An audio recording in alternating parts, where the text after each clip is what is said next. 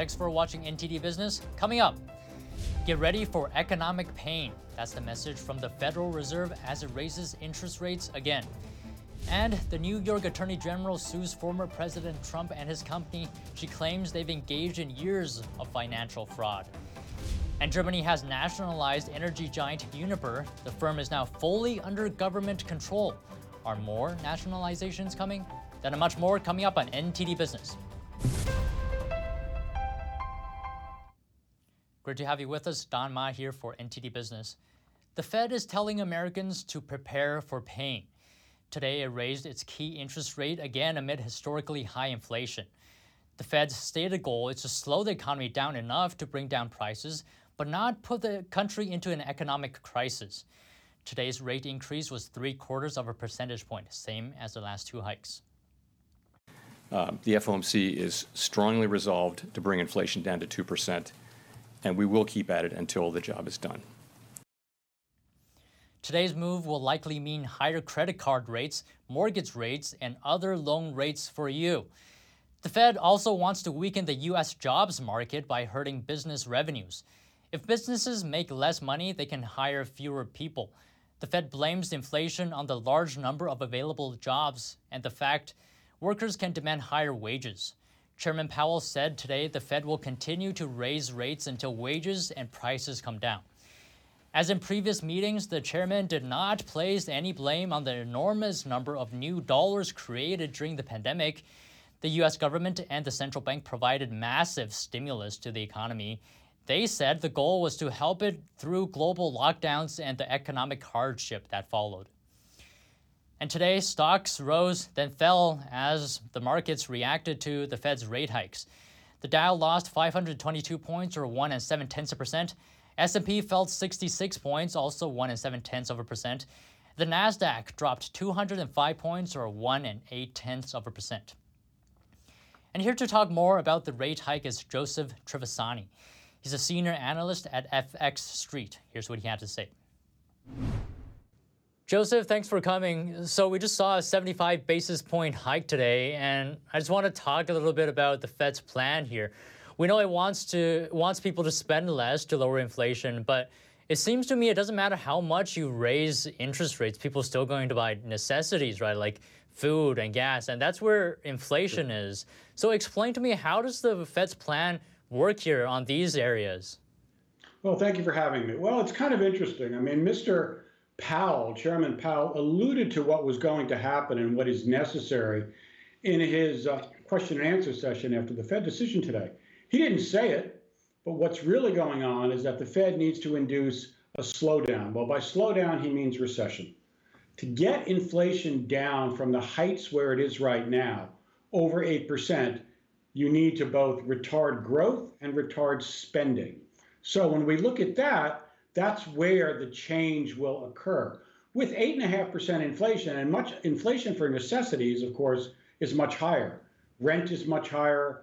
Food is, I believe, over 13%. As you know, those things really can't be cut by most people. They can shift spending within the category, but you can't stop eating. You can't stop paying for your rent. So where the real crunch comes are in discretionary spending. It's the things that people don't have to buy. People don't have to go on vacation. They don't have to buy a new car. They don't have to buy a new house. Those are the things and the areas of the economy that will be affected by the Fed's rate increases. You know, Joseph, Powell today said that the pain felt from a recession is far less than the pain felt from sustained inflation. But let me ask you, where do you think the pain is mostly going to be felt? Well, I think the pain is going to be felt mostly, of course, on the economic classes, the economic categories that have the least amount of money. I mean, this is not something that's difficult to figure out. If you are poor, if you're working class, and the cost of food is rising 10 and 15% a year, that's where the danger is. That's where the pain is. The Fed knows this. Everyone knows this, but there isn't much that they can do about it. They cannot simply focus interest rates and increases in costs on people who can afford them. The world doesn't work that way. Now, on the other hand, if we do go into a recession, because of the rate hikes. Some say we're already in one. But if we go deeper into a recession, I think there will be a lag before prices actually start coming down. Do you think we could be in a period of stagflation with high prices and we're in a recession? Do you think that's a scenario that could happen? Well, it's interesting. Mr. Powell and a number of others, everyone who's talking about this has put a lot of ifs there. If we're going to have stagflation, if we're going to have a recession, neither of those things are true. We are, in fact, in a recession by every traditional definition. The standard definition of recession is 2 periods of declining GDP. We've already had that in the first and the second quarter. The third quarter estimate running from the Atlanta Fed GDP Now model is at 0.3%. That will probably go negative as well. We have inflation, general inflation, CPI, running at 8.3%. So we have the economy contracting and inflation running at its highest rate in 40 years. This is the definition of stagflation. So it's not a question of if, the question is how much worse is it going to get? Just last thing, Joseph, why did the 2-year Treasury yield surge today, and why is it higher than the 10-year yield? Well, because the conclusion of the credit markets is that the Fed is going to do what it says it's going to do. It's not just rhetoric. That in the near term, rates are going considerably higher. And eventually, the Fed will have to start cutting rates a year out, year and a half out. So that is why the longer term interest rates, the longer term yields on the treasuries are lower than the current yields. That's exactly the definition of an inverted yield curve, and it predicts both higher interest rates now and a recession in the future. All right, thank you very much. Joseph Trevisani, Senior Analyst, FX Street. Thanks for your time today. Thank you very much for having me. And earlier today, Fed Chair Jerome Powell said the housing sector has weakened significantly, in large part reflecting higher mortgage rates. Well, weakened it has. Today, the National Association of Realtors reported home sales dropped in August for the 7th month in a row. Sales of existing homes were down 0.4% from July. That includes the sale of single-family homes, townhomes, condominiums, and co-ops. The group said that's a nearly 20% drop from a year ago. So what's behind the drop? It could be that high mortgage rates together with stubbornly high home prices are pushing potential home buyers out of the market. The median home price in August was up nearly 8% from last year. And moving on to gas, after sinking every day for more than 3 months, the average price of a gallon of gas just went up. It's only by a penny though, with prices now hitting $3.68 according to AAA. Falling gas prices are the main reason America's consumer inflation has remained steady overall during the past few months. Though $3.68 still a lot higher than what prices were in 2020. New York Attorney General Letitia James is suing former President Trump, the Trump Organization, and 3 of Trump's adult children. This is part of her years-long probe into their business dealings. Here's the story. New York Attorney General Letitia James announced Wednesday that she has filed a lawsuit against former President Trump, the Trump Organization, and its senior executives. She claimed that they are responsible for $250 million worth of financial fraud. The complaint demonstrates that Donald Trump falsely inflated his net worth by billions of dollars to unjustly enrich himself and to cheat the system, and thereby cheating all of us. He did this with the help of the other defendants, his children, Donald Trump Jr., Ivanka Trump, and Eric Trump, and former Trump Organization CFO Alan Weisselberg and Trump Organization Controller Jeffrey McConney. James claimed that from 2011 to 2021, Trump and the Trump Organization knowingly and intentionally created more than 200 false and misleading valuations of assets, and that they did so to obtain a variety of financial benefits, such as having banks lend money to the Trump Organization on more favorable terms. The Attorney General is asking the court to do the following. We are asking the court to, among other things, permanently bar Mr. Trump, Donald Trump Jr., Ivanka Trump, Eric Trump, from serving as an officer or director in any corporation or similar entity registered and or licensed in New York. To bar Mr. Trump and the Trump Organization from entering into any New York State commercial real estate acquisition or from applying for loans from any financial institution in New York for 5 years. Trump reacted to the lawsuit on Truth Social, writing in part, quote, "Another witch hunt by a racist attorney general. She is a fraud who campaigned on a Get Trump platform." During her campaign for attorney general in 2018, James said, quote, "No one is above the law, including this illegitimate president. I look forward to going into the office of attorney general every day, suing him." Reporting by Allison Lee, NTD News. And now turning to the Russia-Ukraine war. Russian President Vladimir Putin called up reservists to fight in Ukraine today, signifying a major escalation in the war. He also made a thinly veiled threat to possibly use nuclear weapons. Here's the report. If the territorial integrity of our country is threatened, we will, without question, use all the means at our disposal to protect Russia and our people. This is not a bluff. It is Russia's first such mobilization since World War II. Russia's defense minister Sergei Shoigu said the partial mobilization, which begins immediately, would see 300,000 reservists called up, adding that it would apply to those with previous military experience. In his address, Putin said the partial mobilization of 2 million strong military reservists was to defend Russia and its territories, and that the West did not want peace in Ukraine. Ukrainian President Volodymyr Zelensky said he did not believe the world would allow Putin to use nuclear weapons. Speaking to Germany's Bild TV on Wednesday, he vowed to press on with liberating Ukrainian territory captured by the Russians.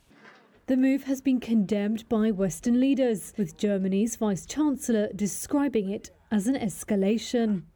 Speaking to Reuters, Ukrainian presidential advisor Mikhailo Podolyak said the Russian mobilization was a predictable step that would prove extremely unpopular. He added it underscored that the war was not going according to Moscow's plan. And talk about getting more bang for your buck. The US dollar went up 0.4% today, the highest it's been since 2002. The jump happened after Russia said it was calling in 300,000 military reserves, what we just told you. When there's extreme political tension between countries, investors tend to trust the US dollar more. But just as Russia's announcement pushed up the value of the dollar, also pushed up oil prices 2.5%. But they fell 1% later today after the Fed's rate announcement. And our in-depth story today, are we about to see a wave of energy companies being nationalized? The German government has taken over energy giant Uniper. It has bought out the company's largest shareholder, Fortum. Fortum says that Uniper was generating massive losses in the billions and that it can't continue like this. Uniper is Germany's largest importer. Until recently, Russia supplied a whopping half of Germany's gas. Since the war in Ukraine, Uniper has to look elsewhere, and prices in the open market have skyrocketed. So Fortum said there's no other option. The German government has to take control. And to put this into perspective for you, what Germany did would be like if the Biden administration took over Con Edison. The German government now owns 98.5% of Uniper. Fortum says Europe's energy situation is getting more severe. Previous efforts are not getting the job done. This is, of course, a result of Russia invading Ukraine, which led Europe to slap sanctions on Russian energy. Putin also recently closed the crucial Nord Stream 1 pipeline. The pipeline was a vital source of gas for Germany and all of Europe. We spoke with Daniel Lacalle, chief economist of the Tressis hedge fund, to get his take. He says Uniper's situation was caused by the government. Germany has had a very aggressive intervention agenda on the energy sector, and Uniper has been suffering because of it. In the last years, what we have seen, for example, is that Uniper was making enormous losses because of the rise in gas prices. However, the impossibility of passing those costs to final consumers. So what we're living is not a nationalization because of a strategy, but a nationalization because the government cannot do anything else with this company. There would be no demand from investors or very little to recapitalize the company. Lacalle says Europe's biggest problem is government intervention. The governments don't let the markets operate freely, and in the end, the taxpayers and consumers pay the price. We also spoke with Thomas Malinen, CEO of GNS Economics. He's based in the EU himself. Malinen says we may see more of what Germany just did. I think that we will see a lot of nationalizations in Europe within the, let's say, 12-month period.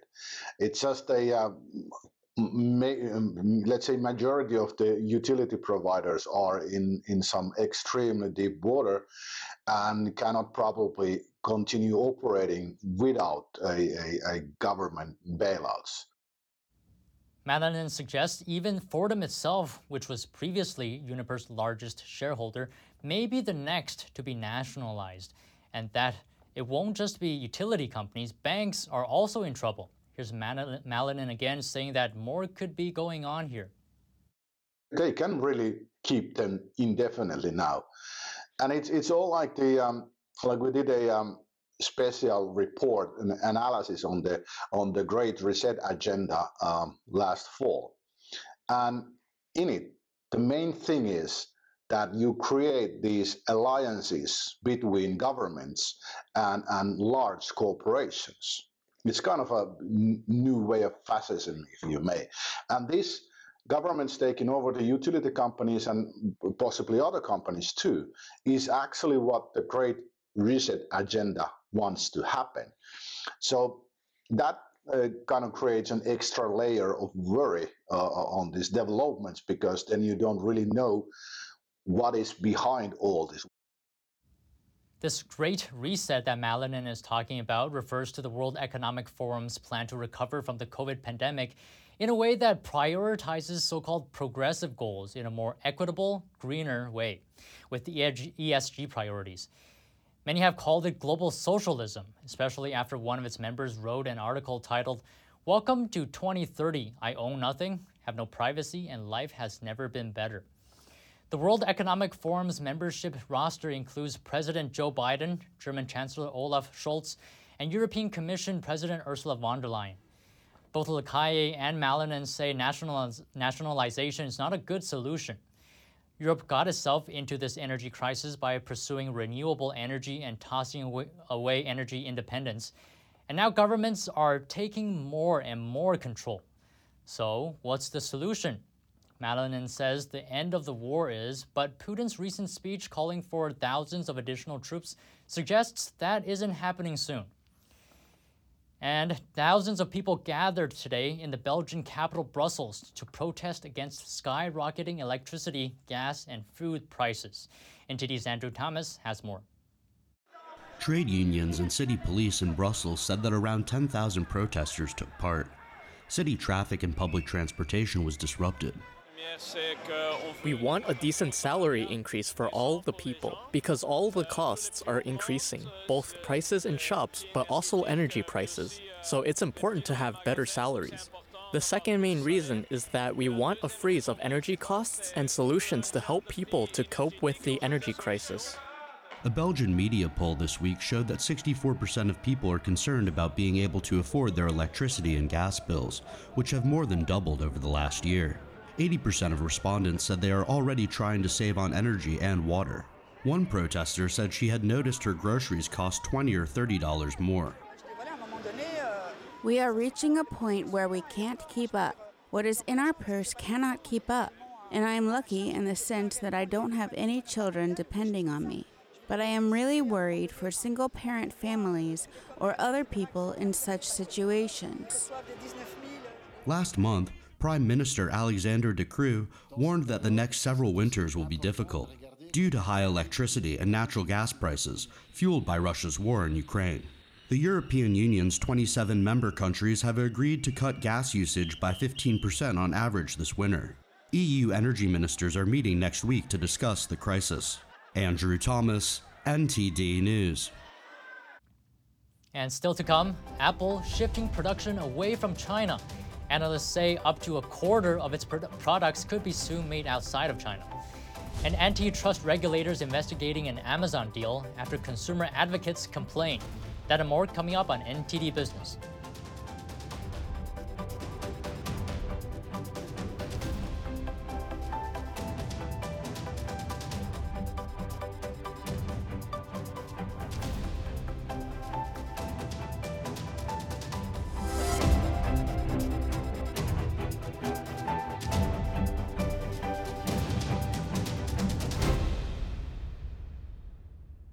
That was a shooting gallery up there. I could hear the tremble in his voice. She suffered a fairly severe beating, and the video is pretty graphic. Justice for all.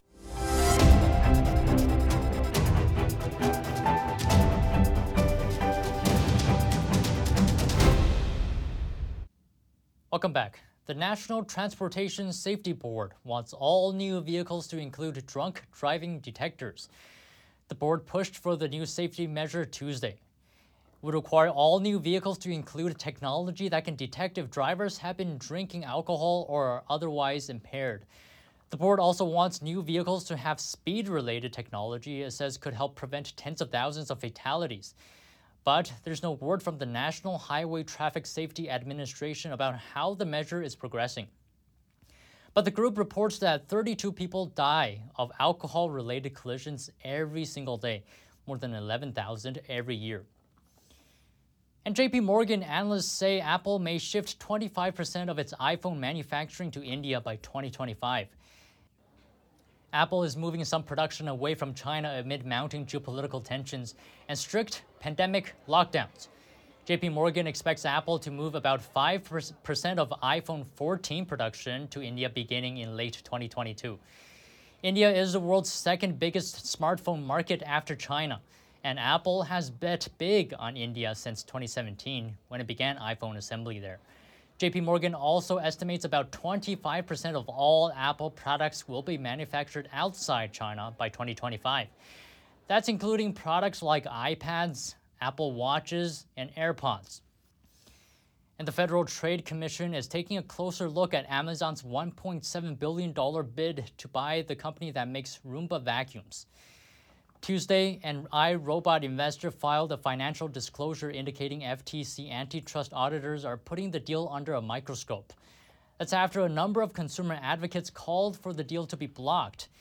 At least 24 consumer groups wrote to the FTC earlier this month, warning that the deal could give Amazon more monopoly power and drive other smart vacuum makers out of business. No word yet from Amazon, though, about the FTC's investigation. A small robot with a clip-like hand is part of an effort to make convenience stores even more convenient in Japan. It's one possible answer to Japan's worsening labor shortage. NTD's Andrew Thomas has the details. A convenience store in Tokyo has a new helping hand. A robot named TX Skara works behind the refrigerated shelves in the back of a Family Mart store. In the past, they sometimes didn't have the drink I wanted, but lately the shelves have been well stocked. TX Skara is filling a needed role in Japan's convenience stores known as konbini. Most konbini are open 24/7, filled with thousands of products, but they have relatively few workers. In the past, there was a saying about seeking even a cat's paw for help, but now we're also seeking a robot's arm. TX Skara can restock up to 1,000 bottles and cans a day. Its artificial intelligence is called Gordon. Gordon knows when and where products need to be placed on shelves. The robots have already started restocking beverages, so the staff don't have to do that work, so they can change their work schedules quite efficiently. Japanese company Telexistence produced the robot. Our goal as a company is to give a hardcore smackdown to the repetitive work done by humans right now. So we want to automate all the repetitive job, boring job done by humans. TX Skara is now at 300 of the 16,000 Family Mart stores in Japan. There are 40,000 more konbini in the country. Andrew Thomas, NTD News. And that's all the stories we have today from the NTD business team and myself, Don Ma. You can follow me on Twitter too. And if you have any news tips or feedback for the show, email us at business@ntd.com. That's all for today. Thanks for watching, and we'll see you tomorrow.